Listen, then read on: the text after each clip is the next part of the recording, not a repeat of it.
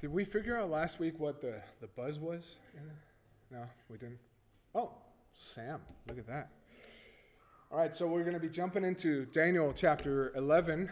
We got three more sermons, counting this one, on the book of Daniel.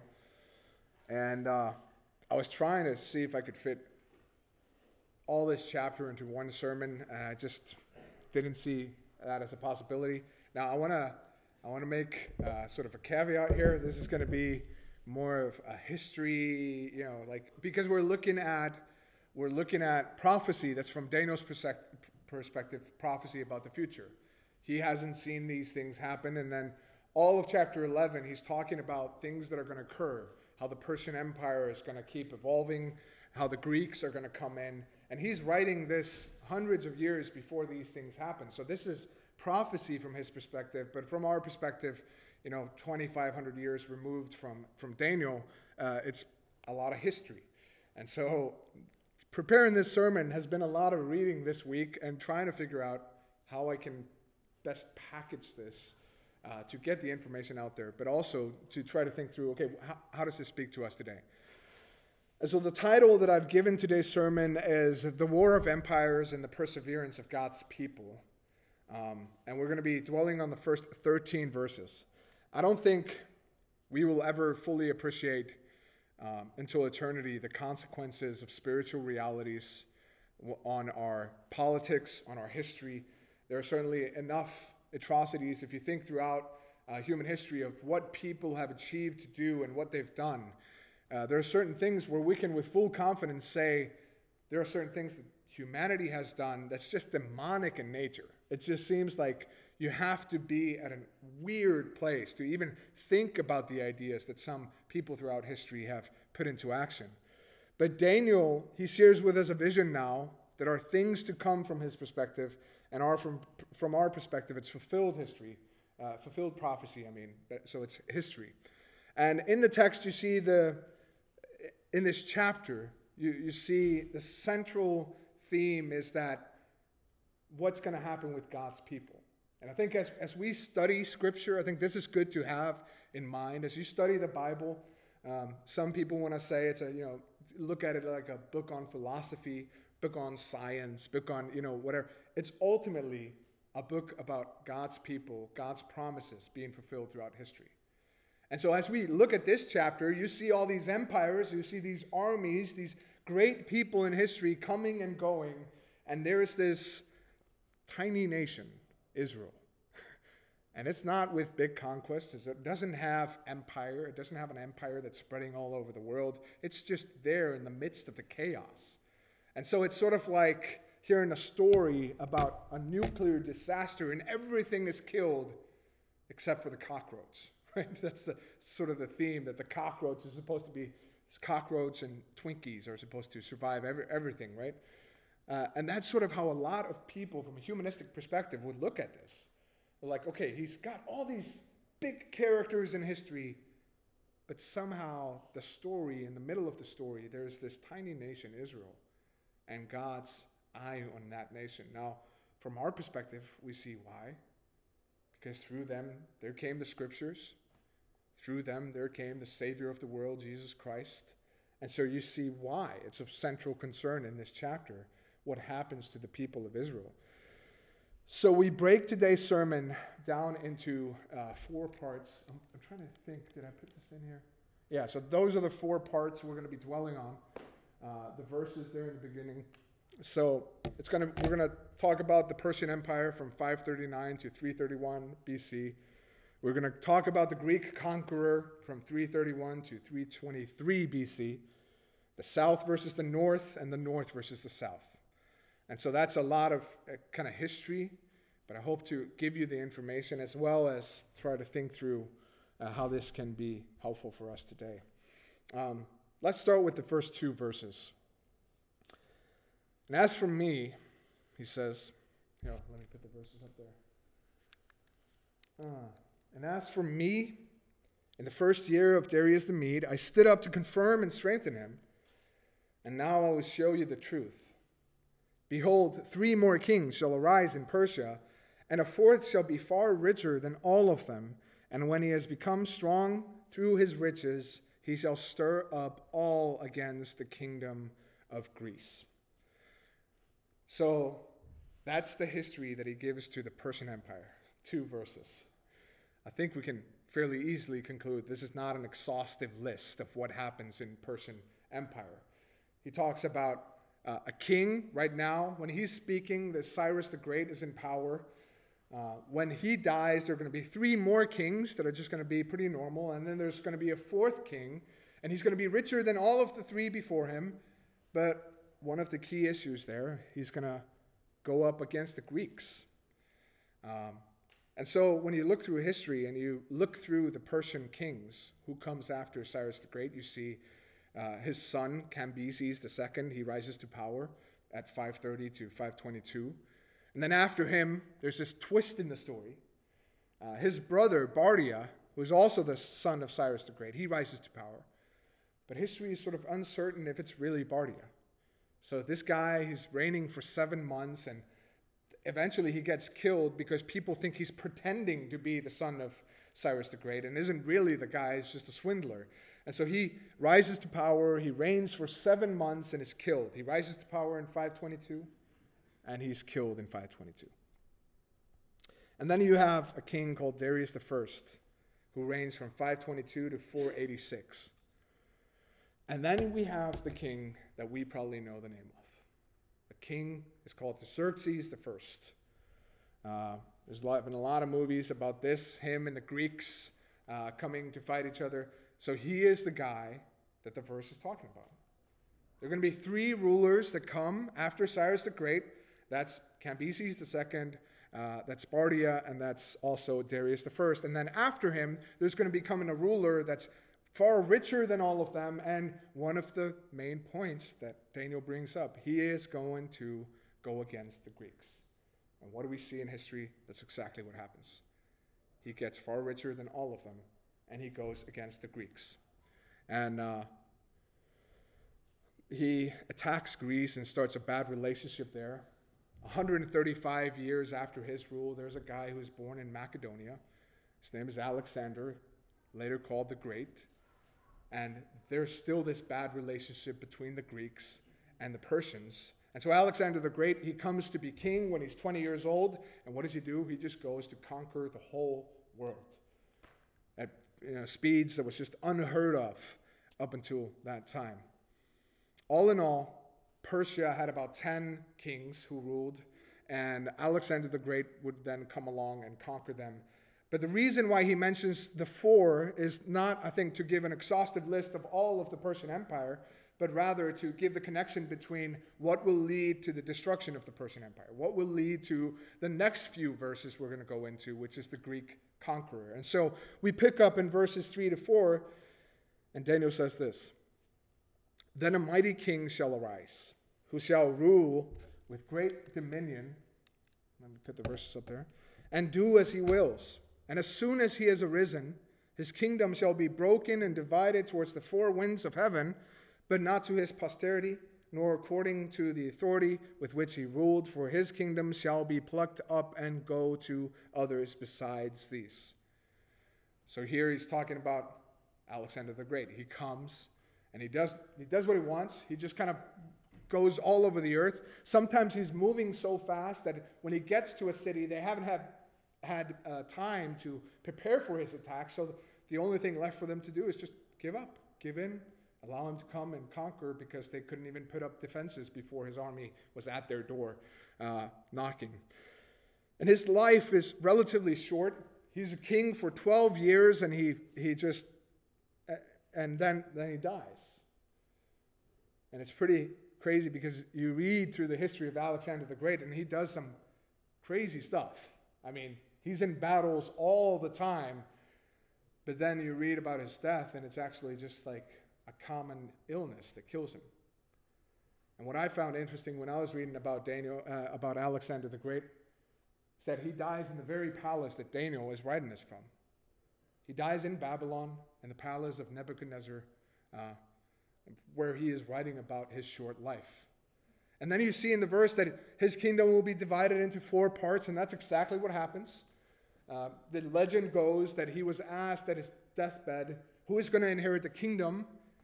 And he said, the kingdom will go to the strongest, which created absolute chaos because everyone wanted to be strongest. And so they started killing each other, and ultimately it settled that the Greek Empire had split into 4 quadrants.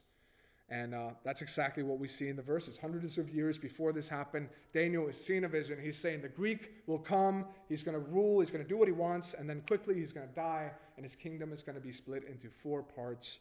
And God, this is 100% accurate.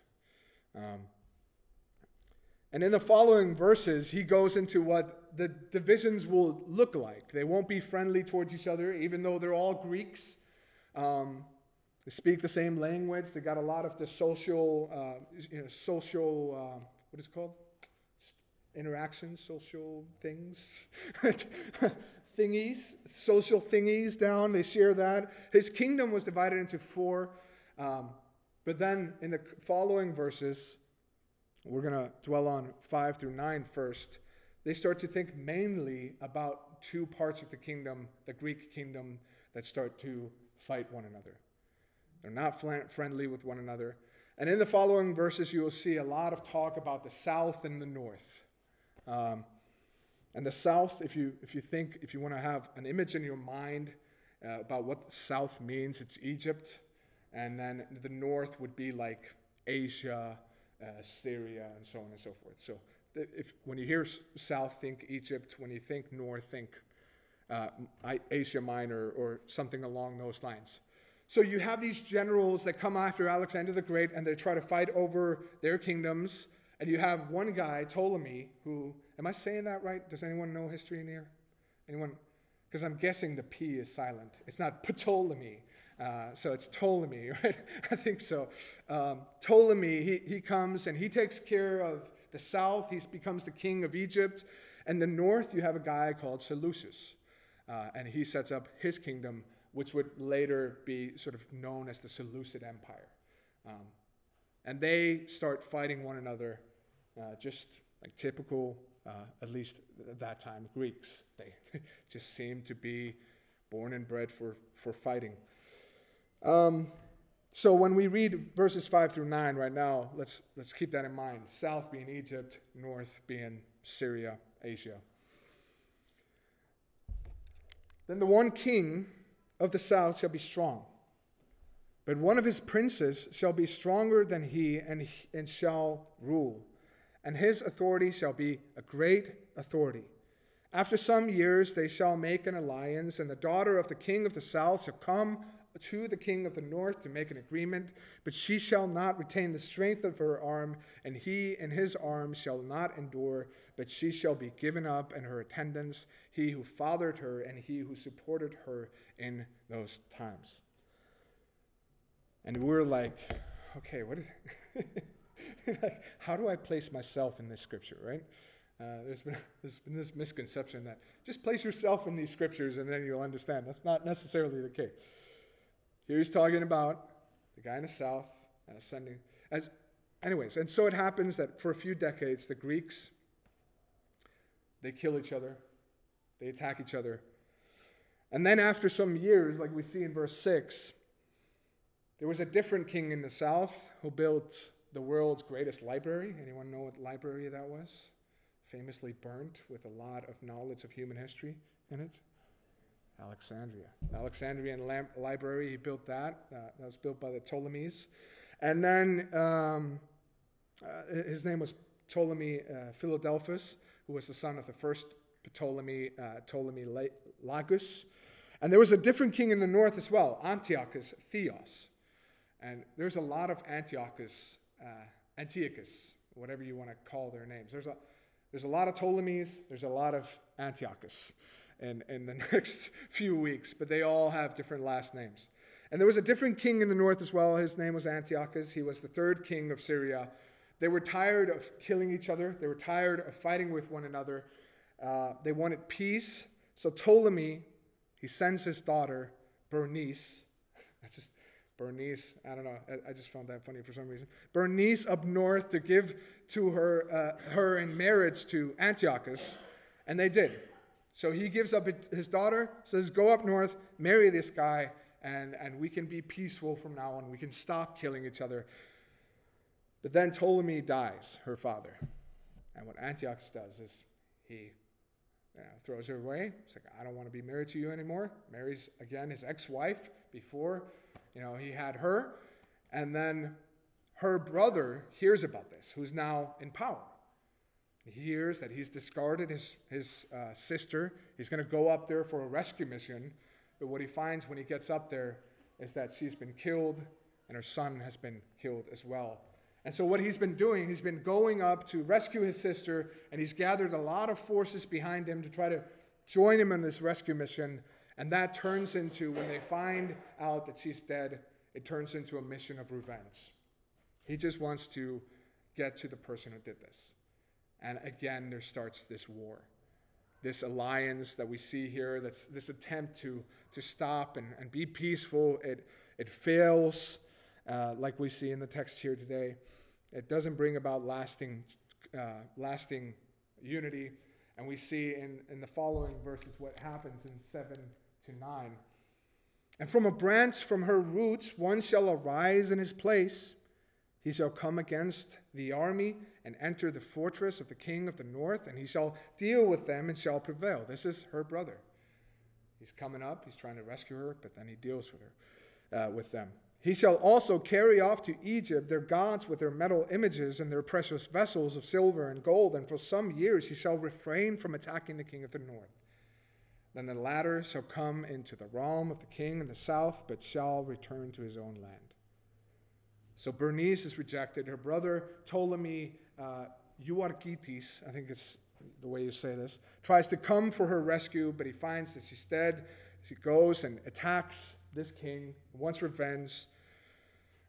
And Jerome and Justin, they relate this information that he took over Syria and Cilicia and most of Asia. He took over almost all of his kingdom for revenge for his sister.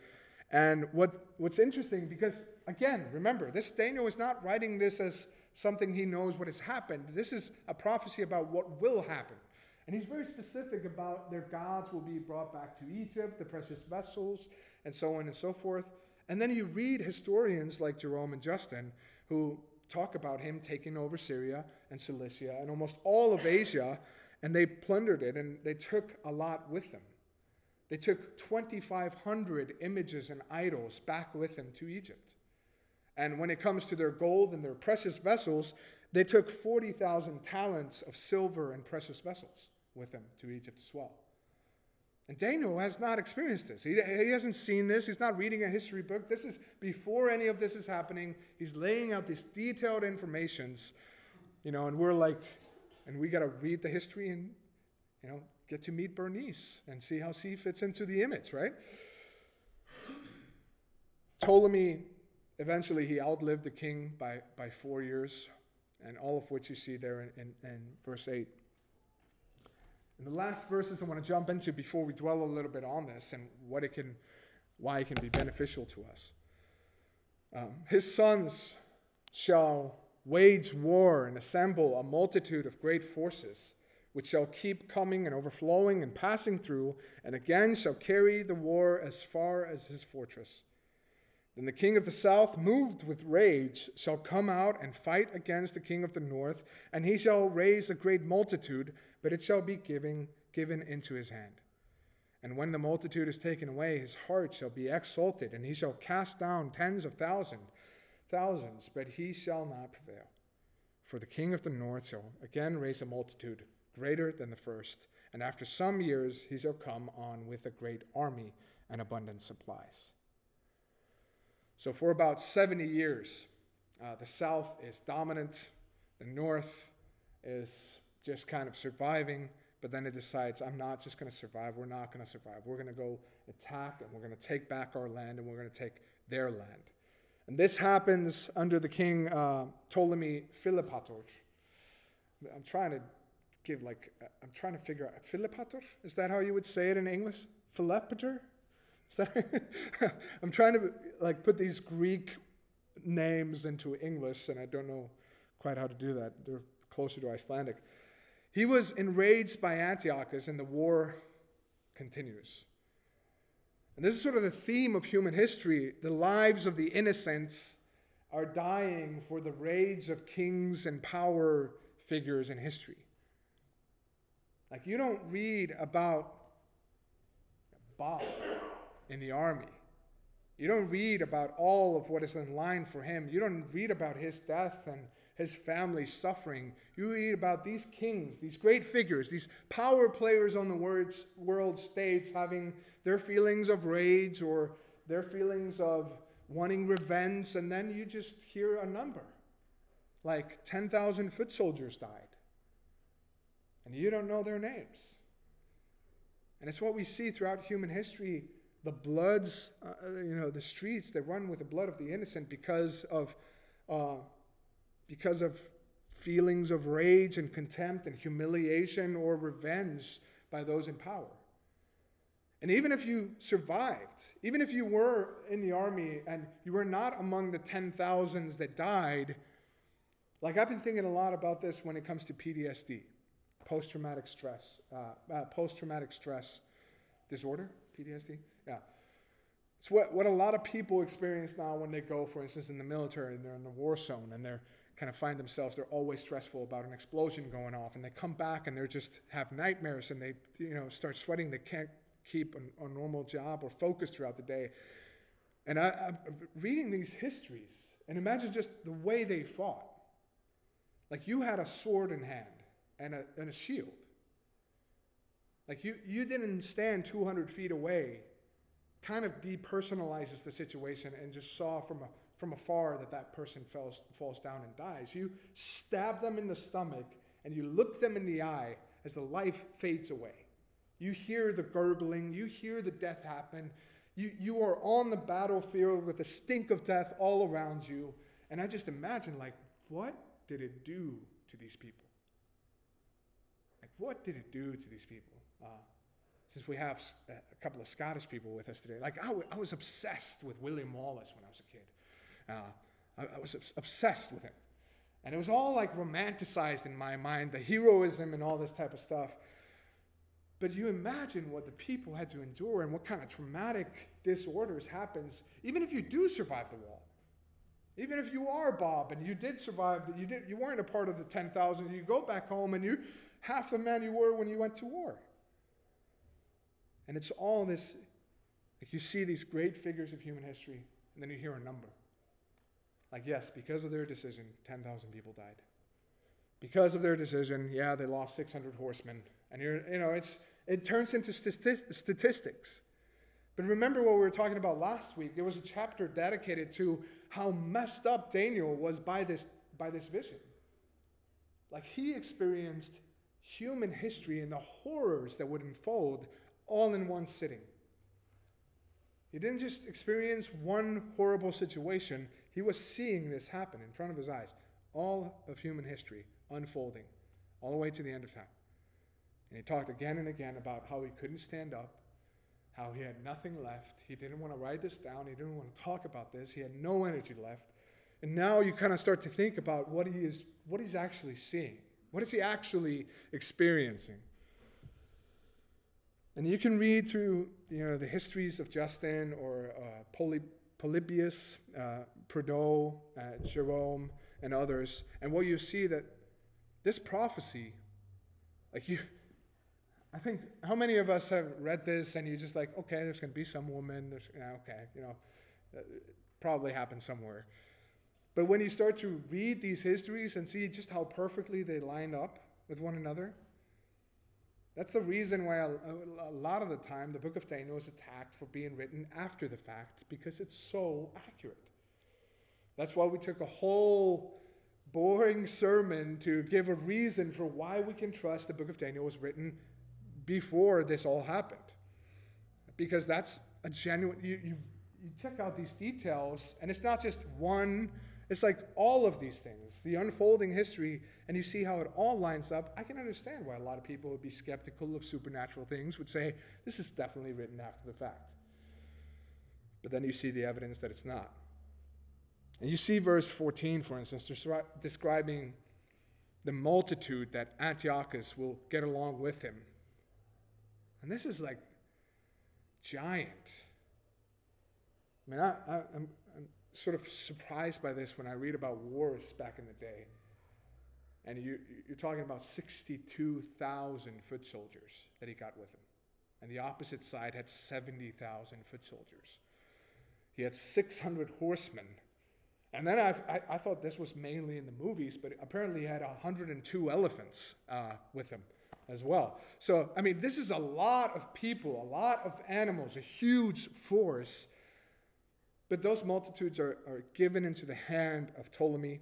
And even though he wins, he does not prevail because Antiochus escapes. Ptolemy will eventually die, not because of this war, but he will eventually die. And then, I find this so interesting. Then his son, age 5, becomes king. And Antiochus, he is still alive, and he uses this opportunity. He's like, well, the king is 5 years old. He just wants candy for dinner. Let's try to do something about this. Let's use this opportunity. And so he starts to gather people with him.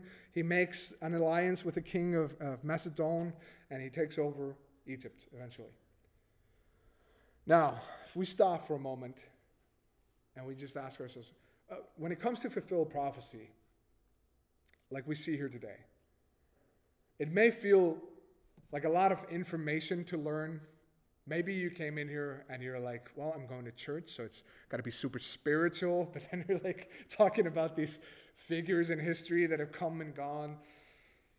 There's maybe a lot of information to learn, a lot of foreign names that we've never heard before and we probably won't remember how to pronounce after we leave here today. And a lot of dates and years that we probably won't remember either.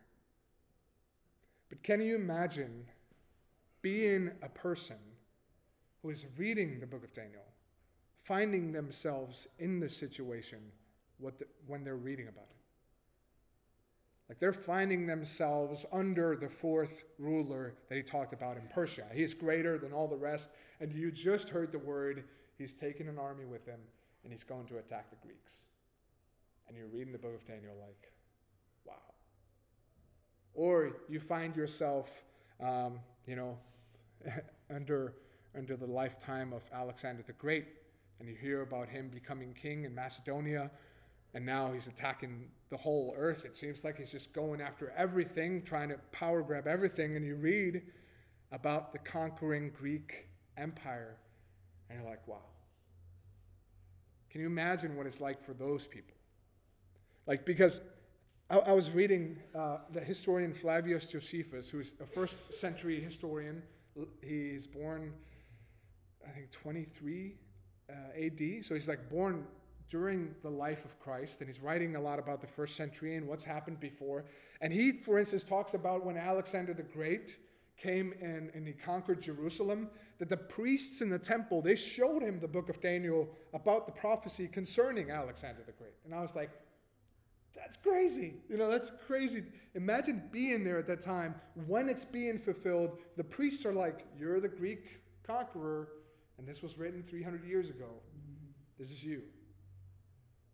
And it says, Flavius Josephus, he says that Alexander the Great, he took a day to himself, thought about these things, and then he came back and he brought a lot of blessings into the temple. He wanted to leave them alone because of this. Anyways. Like, imagine being at the moment. Like, to us, it's a lot of information. Like, who is Antiochus, blah, blah, blah, and who is Ptolemy, the 17th or whatever. Like, who are these people? But imagine being a part of that, living in human history, having the Word of God, reading the book of Daniel, and you see the horrors. You see what Ptolemy, you see what Xerxes is doing. You see that innocent people are going to die for his, power-hungry nature, but you're like, God, even when Xerxes looks like he's all-powerful, he is not. He is just one player in the story of God. God knew about his coming before his great-great-great-grandparents were alive. He knew this all along. And even though chaos might be all around, he knew this was happening. He is in control. And ultimately, no matter what name Xerxes uses for himself, the King of Kings, the Lord of Lords, that's not true. There's one that's always over you. And whoever comes after you, be him greater or lesser, there's going to be the same one over everyone. You may think yourself great, people around you may think yourself great, but ultimately, when we compare ourselves to God, none of us compare to his glory. None of us compare to his rule. No matter how powerful people get. And there's no doubt about it that for us, this may be a lot of facts that are hard to remember, but as the big names of history, they plot and they scheme, and the people of God have been largely unnoticed in these verses. Have you noticed that? There's no mention of Israel. They're just kind of like this small place somewhere in history while the empires are fighting each other. There's this small Israel in the middle, and we've not heard anything about it. So that's what we're going into next week, because then Israel starts to get involved, and we start to learn more about the evil Antiochus Epiphanes, who will later come and persecute the Jews and point all of his hatred and power towards the Jews. And it revolves around how, these military powers will persecute them, but God's people will prevail.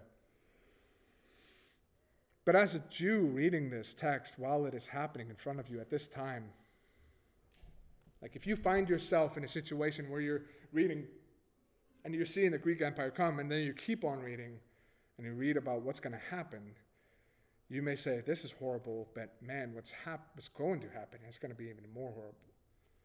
And next week we'll talk about the contemptible person who will specifically point his hatred and madness towards the Jews.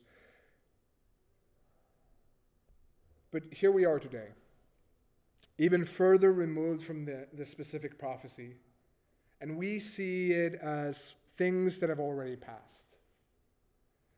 But in chapter 12, we realize that one day there will be another generation that will be reading the scriptures and seeing it unfold in front of them. And that's when it goes into prophecy about the last days. One day there will be another generation that reads the prophecy of God, and they will find themselves living and knowing who the Antichrist is, how he rules, his severe persecution, his hatred for God's people. It may be our generation, but here I'm a bit skeptical, because it seems like every generation in human history since the coming of Christ has said, well, we must be living in the end times now. It may be 10 generations down the road. But one of these days, there will be a generation that will be reading the scriptures about the prophecy about the future, and they will be living in them. And so as we look back, I think that should cause us to take the prophecy that have not yet been fulfilled more seriously. There's no use in guessing when that end day is going to happen, no matter how smart you think you are. But here's what we see. In the midst of the big players on the world stage, the empires that come and go, the power grabs and the political plotting and maneuvering, God's plan is the same. God's plan for his people stays the same. He has chosen this nation to bring us the scriptures. He's chosen this nation to bring us a Savior that we need. And here we are reading those scriptures, and here we are worshiping that Savior, Jesus Christ. And as the great leaders, they come and go, and as the empires, they rise and they fall, these great names become known throughout the world. The one who has given the promises, he's still in control. And he knew full well of what was coming. So, dear Christian,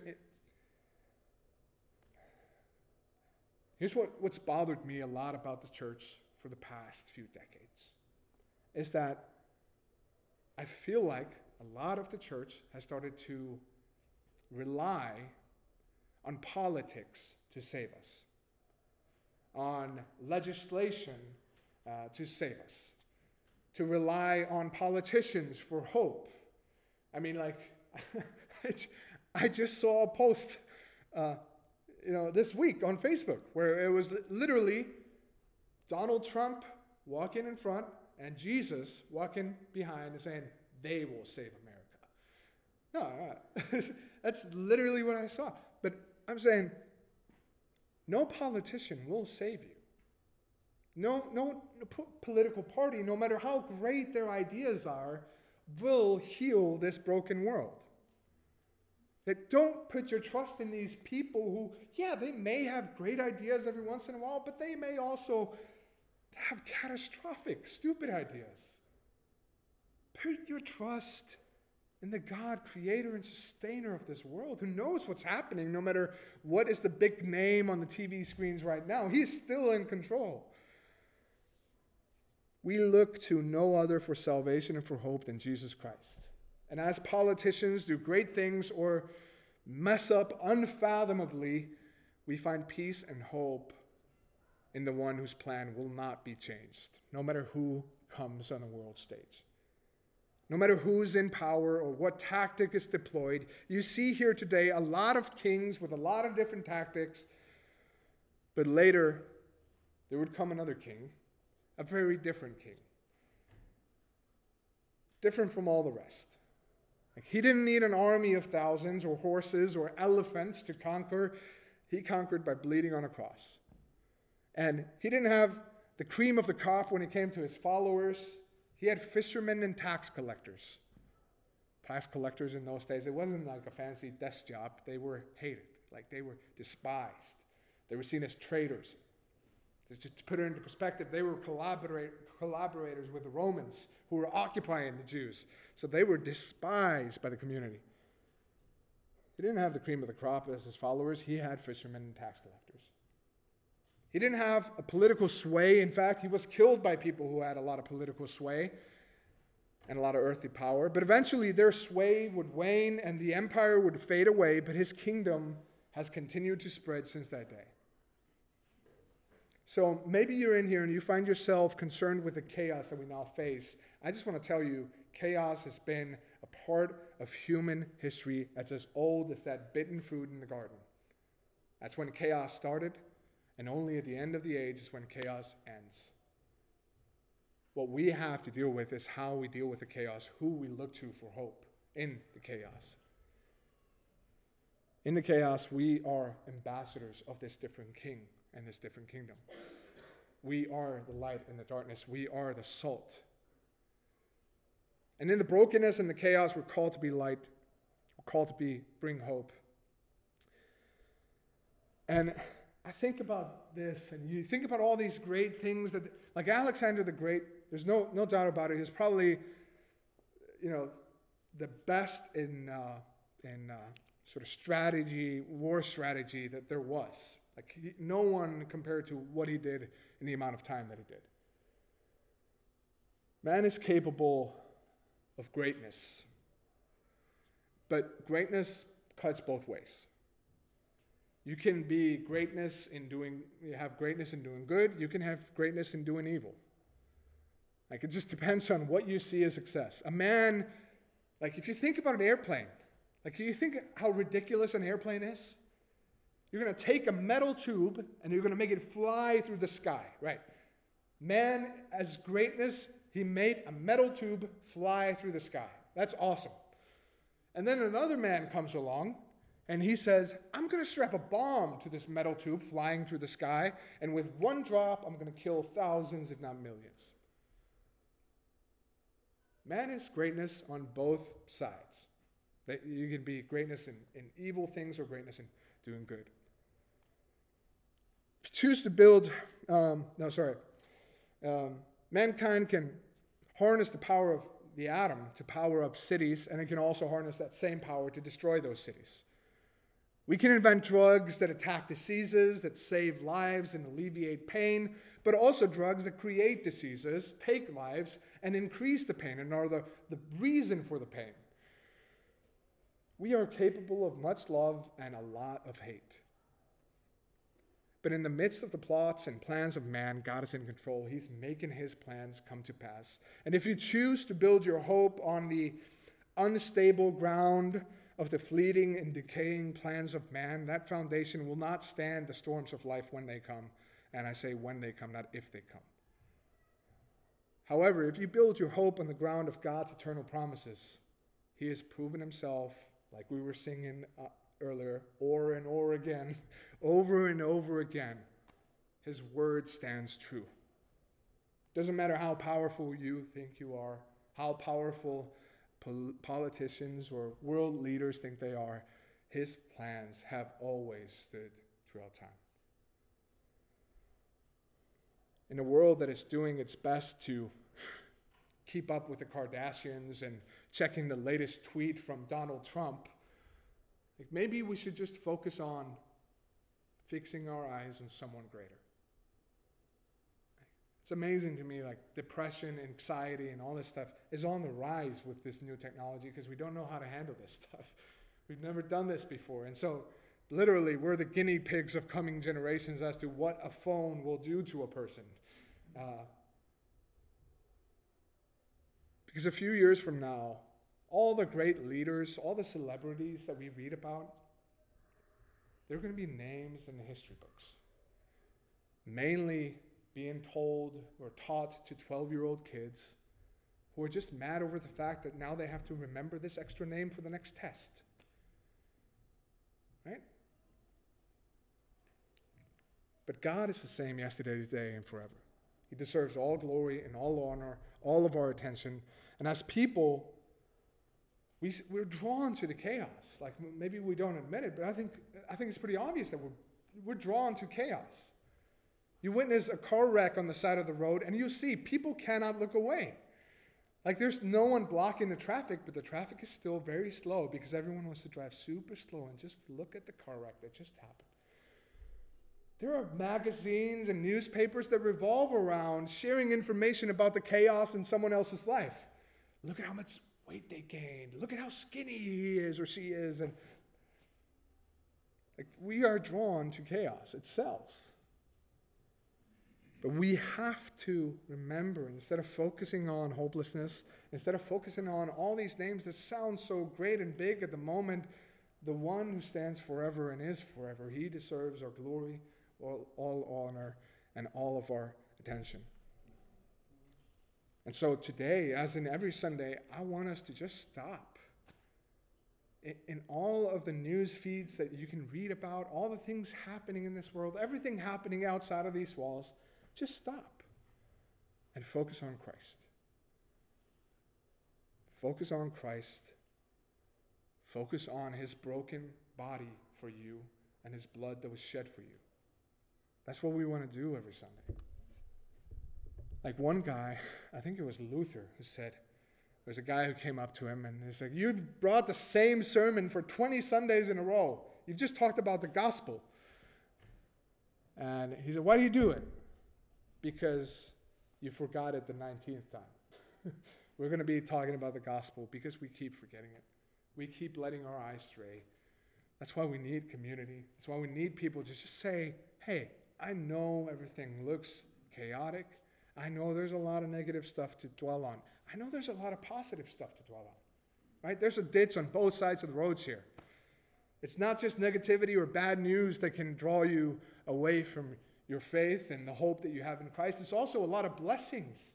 All of a sudden, you got a lot of money, and you start thinking, I seem to be doing pretty good by myself, right?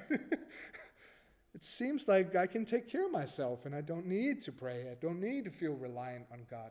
So there's a ditch on both sides of the road here. But what we want to do as a church, as gathered believers, as a community, point each other to the one that stands forever. That's what communion is about too. And communion is an interesting thing because we sing about the gospel. We sing about Jesus Christ and his death on our behalf. The grace that's offered there and our hope for standing before the judgment seat of God and saying, no, it's not my works that's going to save me. I've never earned heaven, but Christ has died for me. We're reminded of what Christ did to pay our debt. But it's also the promises that he gave to his disciples. I will not taste the fruit of the vine until I am with you again. So it's also a future promise. We look back at what he's done and we look towards the future of his promise that we will be with him again when we taste the fruit of the vine together. And so we have to remember that God is fully capable of making his plans come to pass throughout human history. Maybe you find yourself, and we will all find ourselves in chaotic situations sometimes. I love to think about the cross. Just think about the cross. How crazy it is that we use it as decorations. It's a torturing device. It's a torturing device perfected by the Romans to kill, humiliate, destroy someone. And yet for us Christians, we sing songs about the cross. And we proudly have them, around our necks or in our churches. This old torturing device. Because God took something that was horrific, horrible, chaos, and he turned it into something that causes us to remember the gift of God. So when you find yourself in a situation that just seems overwhelming, remember the cross. That's what he did with that thing.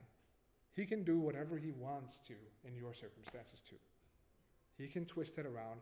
He can make sure that whatever you go through right now, it works together for your good. Because you're called by his name and known by him. So let's remember the cross. Let's pray that we be a people that are not obsessed with the fear of missing out. Not obsessed with knowing all the latest things, because we know the oldest news in the book, that God is in control. No matter what the newest news is, he is still there. He knows what he's doing. His plans will come to pass. And let's gaze upon him. So let's pray as the music team is welcome to come up here.